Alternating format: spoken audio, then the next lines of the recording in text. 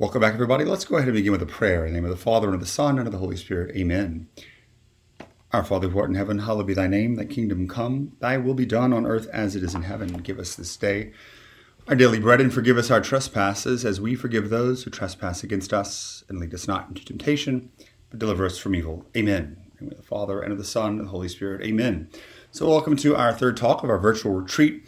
We've been exploring the idea of the heart as a home. So in the first talk, we sort of analyzed and explored, what does it mean? What does the word heart mean? What does the word home mean? And how can we say that the heart is a home? And then earlier, we talked about different difficulties, struggles with fear and perfectionism and shame that make it difficult for us to receive others into our own hearts or to allow ourselves to be received in the homes of other people's hearts. And so realizing all of this, let's say that we could find healing from all of this, that our hearts would be good, that we would be able to allow ourselves to be received or to receive others. The truth is that there are many people out there who may not have anyone who can receive them, whose hearts have the capacity or they have the interest in order to make their own hearts a home, to show love to another individual. They may have their own walls up. Or when we have our own hearts ready, there may be no one who's capable of receiving our love, receiving that invitation to come into our own lives and to be able to love them. Or even if we do have people on either side, maybe their heart doesn't have the capacity to receive us to the full, or maybe as we grow in our own love, maybe our heart does not have the capacity either. And so there are complications. So how do we, though, live this out? Sort of assuming that we are journeying towards a deeper healing in our own lives and facing wounds, tearing down walls, and really wanting to be able to receive others and to give ourselves to others.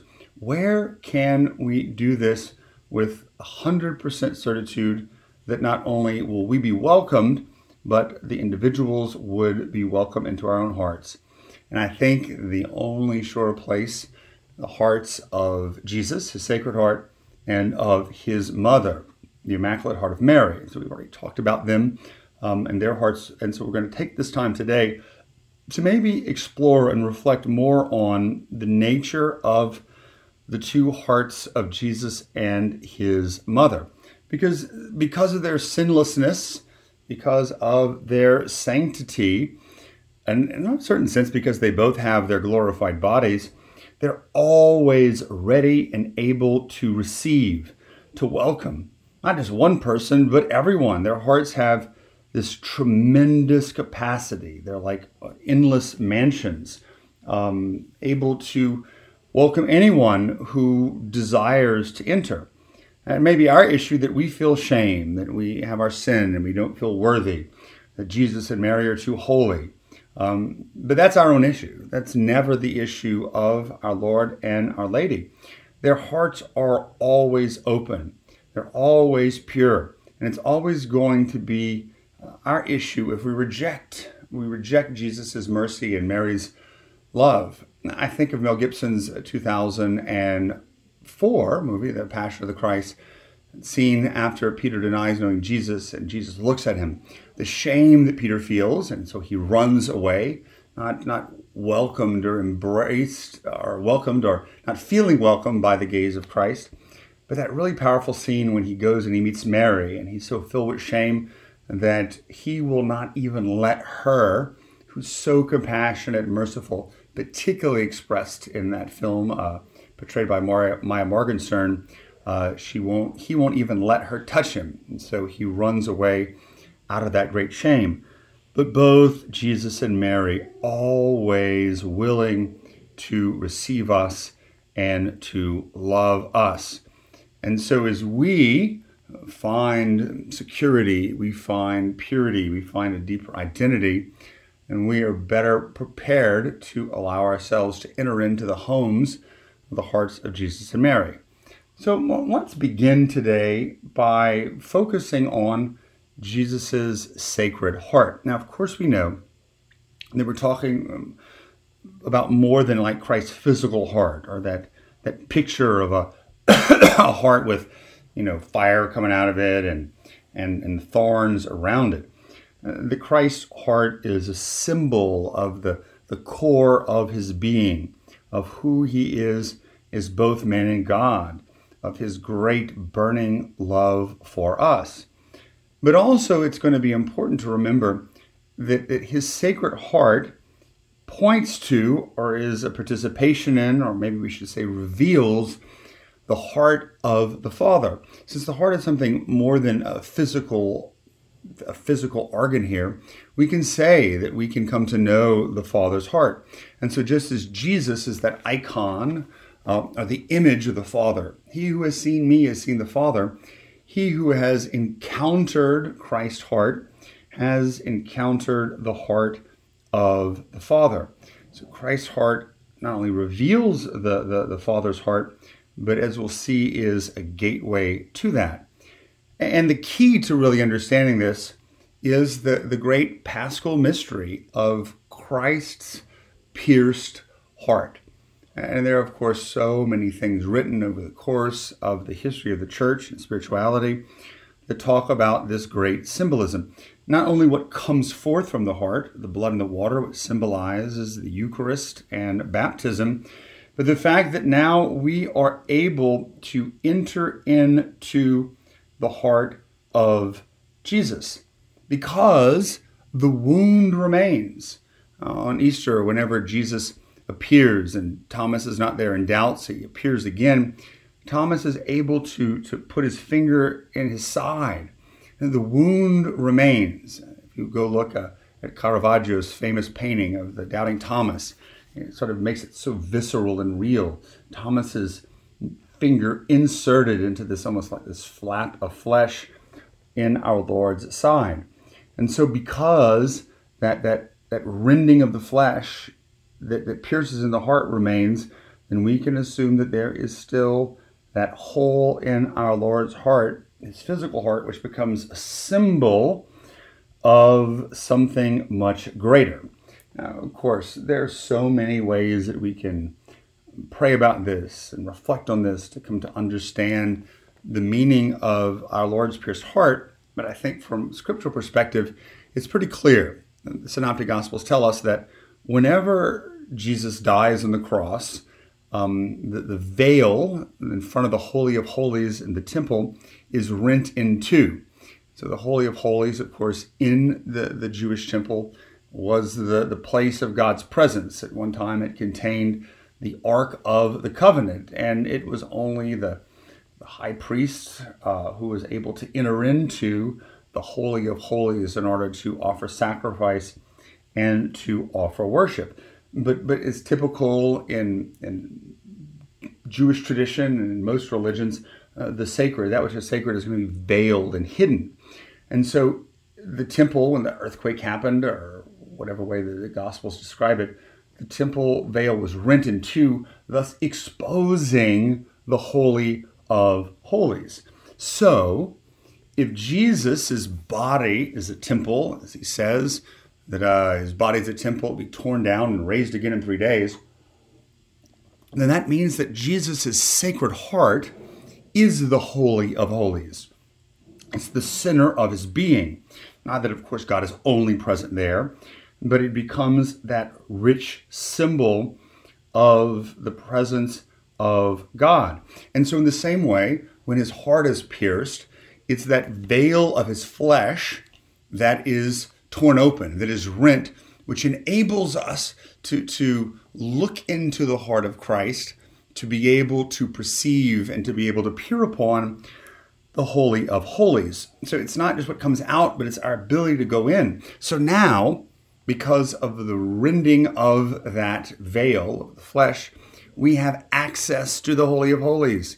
We can enter into God's very presence. And of course, this is the purpose of Christ's sacrifice, to open the way and the path to God our Heavenly Father, giving us access to the Father's house, which is the kingdom of heaven. And so that pierced side of Jesus, his pierced heart, becomes the gateway to divinity, the gateway to the Father's house. So we can even say that because God resides there, that Jesus' heart, Jesus himself is the Father's house in his very body. He's heaven come down on earth, as Pope Benedict talks about in the first volume of Jesus of Nazareth. And throughout tradition and throughout history, there have been so many different words or phrases, pious devotions to describe the Sacred Heart. But one of them that I think is the most beautiful is the refuge of sinners, that we can go there, that it is a place of holiness. It is a sacred place. It's a place where we can certainly experience and come to know God's presence, even in our sinfulness, that we shouldn't run away. We shouldn't say because we're weak, because we're fallen, because we're sinners, that we run away from the Sacred Heart, but we run to it, we enter into it, because it is a safe place. It's home, and sort of we extend the symbolism here, that blood that comes in and out of the Sacred Heart and is purified, we can be purified. We can be oxygenated with the Spirit and have our sins washed away. So often I see people who are in grave sin. And so out of that shame, they run in the opposite direction. And I always say that's kind of like being cold and you see a fire and you step away from the fire instead of going towards it. Yes, maybe you're afraid the fire is going to burn you, but the fire is going to warm you up. We do not need to be fearful of Jesus's heart as some sort of a torture chamber, some sort of a place where we are going to find judgment. No, it is a place of great mercy. It's the very fount of mercy. And therefore, the devotion to the divine mercy is a sort of expression of the devotion to the Sacred Heart of Jesus, that it is the fount of mercy and that we should avail ourselves of this great mercy. And when we go there, we not only find forgiveness of our sins, we find redemption, we find a gateway to the Father, and we can also find that rest and that peace that comes in entering into a home. The Sacred Heart is our home. Come to me, all you who are burdened, and I will give you rest. And so his heart becomes that place that we can enter into, that we can lean upon, and we should never let our own sinfulness deter us from that. Now, granted, none of us are worthy. Absolutely none of us are worthy. But we are still invited, and we enter into it. It opens the path to the Father's house, which is our true home, not of this earth, but of course in the next life. So there's so much written about the Sacred Heart. I encourage you to dig up the encyclical Ariatis Aquas, which discusses that gift of the Sacred Heart, and to realize, particularly during this Easter season, that the Sacred Heart is an Easter, a Paschal devotion, because Jesus continues to have his wound in his heart in his resurrected body. And he contains the wounds, and that passage remains open. And so it's so appropriate during this Easter season to meditate upon the gift of the Sacred Heart of Jesus. And of course, I think it's something that the sisters, the Carmelite sisters who are so devoted to the Sacred Heart, will give a resounding affirmation to. But passing on from Jesus' Sacred Heart, I think it benefits us to spend some time meditating upon Mary's Immaculate Heart. That human heart, which, similar to Jesus's, was immaculate, was sinless. Granted, it wasn't divine or infused with divinity, but it was sinless. She was conceived without sin, no tendency to sin, and remained sinless and pure for the entirety of her existence, which is something that we're going to talk a little bit more about, that importance of having purity of heart for our ability to see God, but to have our homes clean and pure, to be able to receive people. And if it's polluted with sin and attachments to the flesh, particularly sins of a sexual nature, and that tendency to objectify people, it's going to be very difficult for individuals to feel safe in our hearts. And so we're not creating an adequate, loving, and clean environment.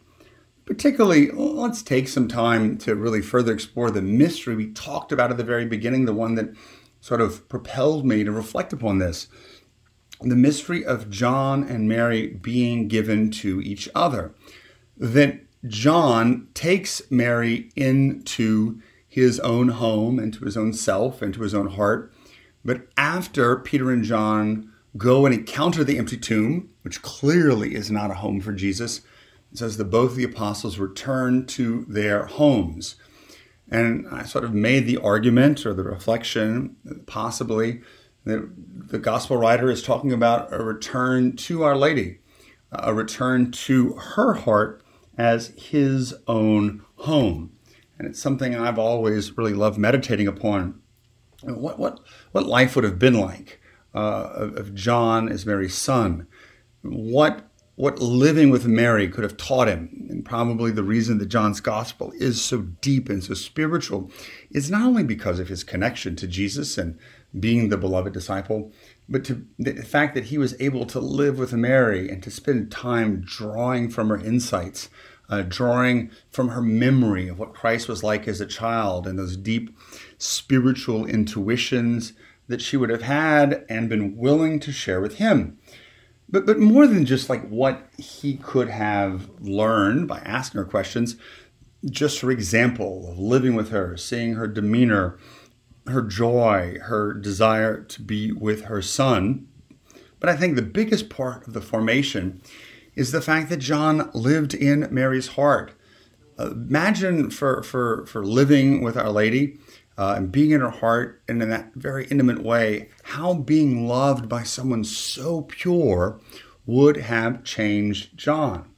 And John, of course, was already pure, but it's something that we're going to explore a little bit later on, that when we are loved with a pure heart, when we are ushered into a welcome, into a home, a heart that is extremely pure, it's going to have an impact on us. We are going to be purified. We are going to be changed. And you can think of it. The people in your life who you know who have loved you well, the ones who have had the biggest and best hearts, who had the purest hearts, that their love for you, not necessarily what they said, not necessarily even what they did, but that simple relationship or being loved by them and welcomed into their heart had an impact on you, transforming and hopefully making you have a greater desire for purity and also purifying and expanding your own heart. I also, this year is the year dedicated to St. Joseph. And so many people are making the consecration of St. Joseph.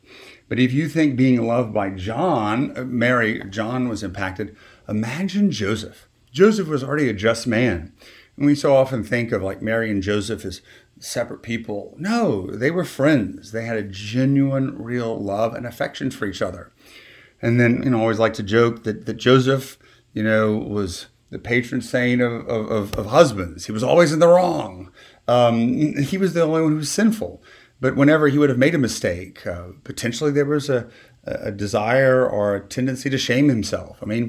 I lost Jesus. I was given one job and I lost him in the temple. How can I have done this wrong? Or the stress of having to care for them and bring them into Egypt, taking his duty very seriously. Joseph possibly was tempted to be very hard on himself, but to come to know the mercy and love of Mary, that it's going to be okay, Joseph, I love you. How Joseph's heart, which we know was pure and holy, was continuously transformed by finding, yes, a home in Mary's heart, but also a home in Jesus's heart. Living in that intimate communion is what made Joseph a saint. Not just looking at their example, but being loved by them. That her heart, Jesus' heart, was a home for Joseph. But that's the reality of the point when it comes to not only Jesus' heart and Mary's heart. When we allow ourselves to foster a devotion to the Sacred Heart and the Immaculate Heart, and we not just as some sort of abstract, organs that are floating out there, but really understanding and entering into the depths of their lives, allowing ourselves to be adopted by them, to be brought into a deeper communion. Of course, we're getting adopted by the Father through the Son, but we can become adopted sons of Mary, entering into their heart and allowing ourselves to be loved by them, it's going to change us. And, as we'll explore, as we're changed and our hearts are purified, then when others into our own hearts, it's going to be something that impacts them. That we're going to be that channel, as it were, for the love of Christ and the love of Mary. And so when we find home there, we are changed. There is an impact as we continue to cultivate this devotion, not just reciting different novenas or litanies, but really entering into a deep relationship. And we're going to talk about how we do that a little bit later on in the retreat. It's a phrase that has been coming up to me a lot in my own prayer and in the spiritual direction that I do, the deep calling upon deep, the depths of the sea, calling on the further depths of the sea, and that when we, our own hearts, encounter the depths of Christ's heart in the Eucharist, in the Mass, in the Scripture, or whatever way we choose to encounter Christ's Sacred Heart, and of course in Our Lady's heart, our own heart, because of response to that deep, increases. Our capacity grows. Not only is our heart purified, but we're going to extend the metaphor of the house, the home. We have more rooms added on. Our heart becomes larger and greater capacity to love others as we learn to receive the love that comes from Christ. And so, particularly, I think, I know it's a struggle for us during this period of time where we cannot receive the gift of the Eucharist, but the Eucharist is the body, blood, soul, and divinity of Jesus. And probably the best way that we can really encounter the home of Christ's heart is that encountering the sacrament of his love, the gift of the Eucharist, that when we receive it, we need to be praying that reception of that gift constantly purifies and expands our own hearts to be able to receive the Lord better and to be able to receive others. But as our hearts are changed and our hearts are transformed, then guess what? We realize the blessing. We realize that we're chosen and that we have a desire to share that with other people. It's the overflowing goodness that comes from being loved. For those who've been loved much, shown much love, they will love more. For those who receive much mercy, they are going to give much more mercy to others. And so this, though, becomes a real beautiful mystery. When we realize this, our ability to love others, and particularly to love others with the hearts of Christ and of Mary. So that while we indeed dwell in the heart of Christ, and we can dwell in Mary's heart and find our homes there, is that God, Jesus, also desires to find a home in our hearts. So that is sort of we're given to Jesus, Jesus gives himself to us, particularly in the Eucharist, but also when that gift of the sacrament of baptism. We believe, yes, indeed, we are purified from original sin. We become adopted sons and daughters of God, but we become living tabernacles. It's that gift of the indwelling Trinity, Father, Son, and Spirit, through sacramental grace, come to dwell in our souls, to come to reside in our hearts. And so Paul says that we're temples, and our bodies are temples, so we should have great reverence in the way we treat them and the way we treat the bodies of others. Because we've become a home. We've become a tabernacle for the very presence of God. And so this is something that should offer us consolation during this time when maybe we're not able to receive communion or able to go to church. It's something that the great Carmelite saint Elizabeth of the Trinity focused on. She focused on that indwelling of the Trinity, that her heart had become a home. She even uses the phrase Bethany, as we discussed, a place where Christ could rest, and a place where others, by coming into our own hearts, should be able to find Jesus. But Jesus, in being present there, the Trinity being present there, constantly purifying, expanding the capacity of our own hearts, is able to work through our hearts so that when we love others, and they allow themselves to be loved by us, It's really Christ loving them through us. So that we become that channel of the peace of Christ. We become a channel of his love. So I talk about this all the time. Yeah, we want to receive the love of Christ directly, and we certainly can in prayer. We'll talk more about that. The main way that Christ wants to communicate his grace and love is mediated through his disciples. And so he does it through the sacraments, but he also does it through us. That when I love another, it's Christ loving through me because his presence is there in my heart because he's made a home there. But if Christ is loving us, loving others through us and welcoming others when they come into our hearts, it's really the Father, because he who has seen me has seen the Father. That Jesus becomes that image, that icon of the Father. So this may sound kind of crazy. It's like those little Matryoshka dolls in Russia. You know, the ones, the bigger one, the smaller ones inside. And so you have, the human heart there, but is really nestled inside of Jesus' Sacred Heart, which is nestled inside of the larger context, the larger reality of the heart of the Father. And so that when we love others and when they come into our hearts, yes, they encounter the Sacred Heart of Jesus, but they also encounter the heart of the Father. That we need to be the Father, to be the Father's love, to be the Father's heart to the world. Now, how does this happen? This is again all nice and pious and it sounds wonderful, but how do we come to encounter the Sacred Heart of Christ? How do we come to encounter Mary's Immaculate Heart? Where do we make it our home? And the answer is going to be prayer. Prayer as a place where we enter into the heart of Christ, the heart of the Father, where we allow ourselves to find rest, where we allow ourselves to be loved, where we don't have to win attention, where we come knowing that the Father wants us to come into his home, that he delights in our very presence. And so we're going to talk more in our next talk about prayer and its connection to the home we find in the heart of Christ. And how in prayer, yes, that gift that's been given to us is fanned into flame so that we can share it with others.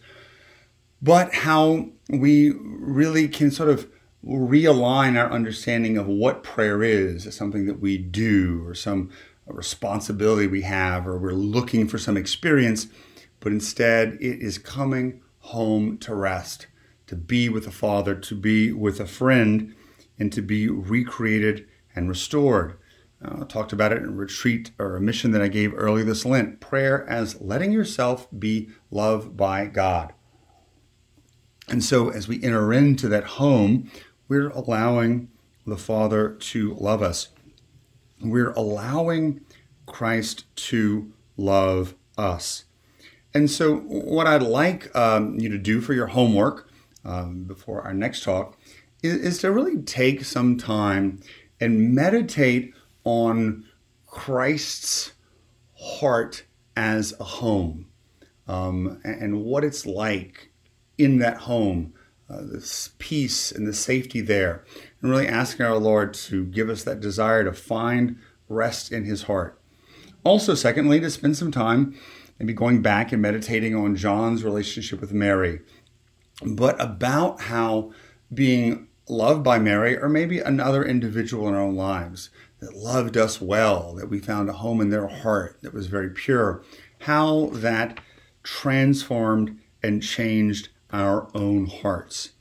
And then finally, praying about, ways in our own lives to ask if we are conscious and aware that when we love others, our family and friends, that we are a channel of the Father's love to others. And how maybe if we do that, it might make us a little bit more open and willing and allowing the grace to flow better to be able to love others. And so that's the homework. We're going to come back a little bit later on today and really get into this more in a sort of practicality by looking at prayer as letting ourselves be loved by God in the heart of Christ in the heart of the Father. Glory be to the Father, and to the Son, and to the Holy Spirit, as it was in the beginning, is now, and ever shall be, world without end. Amen.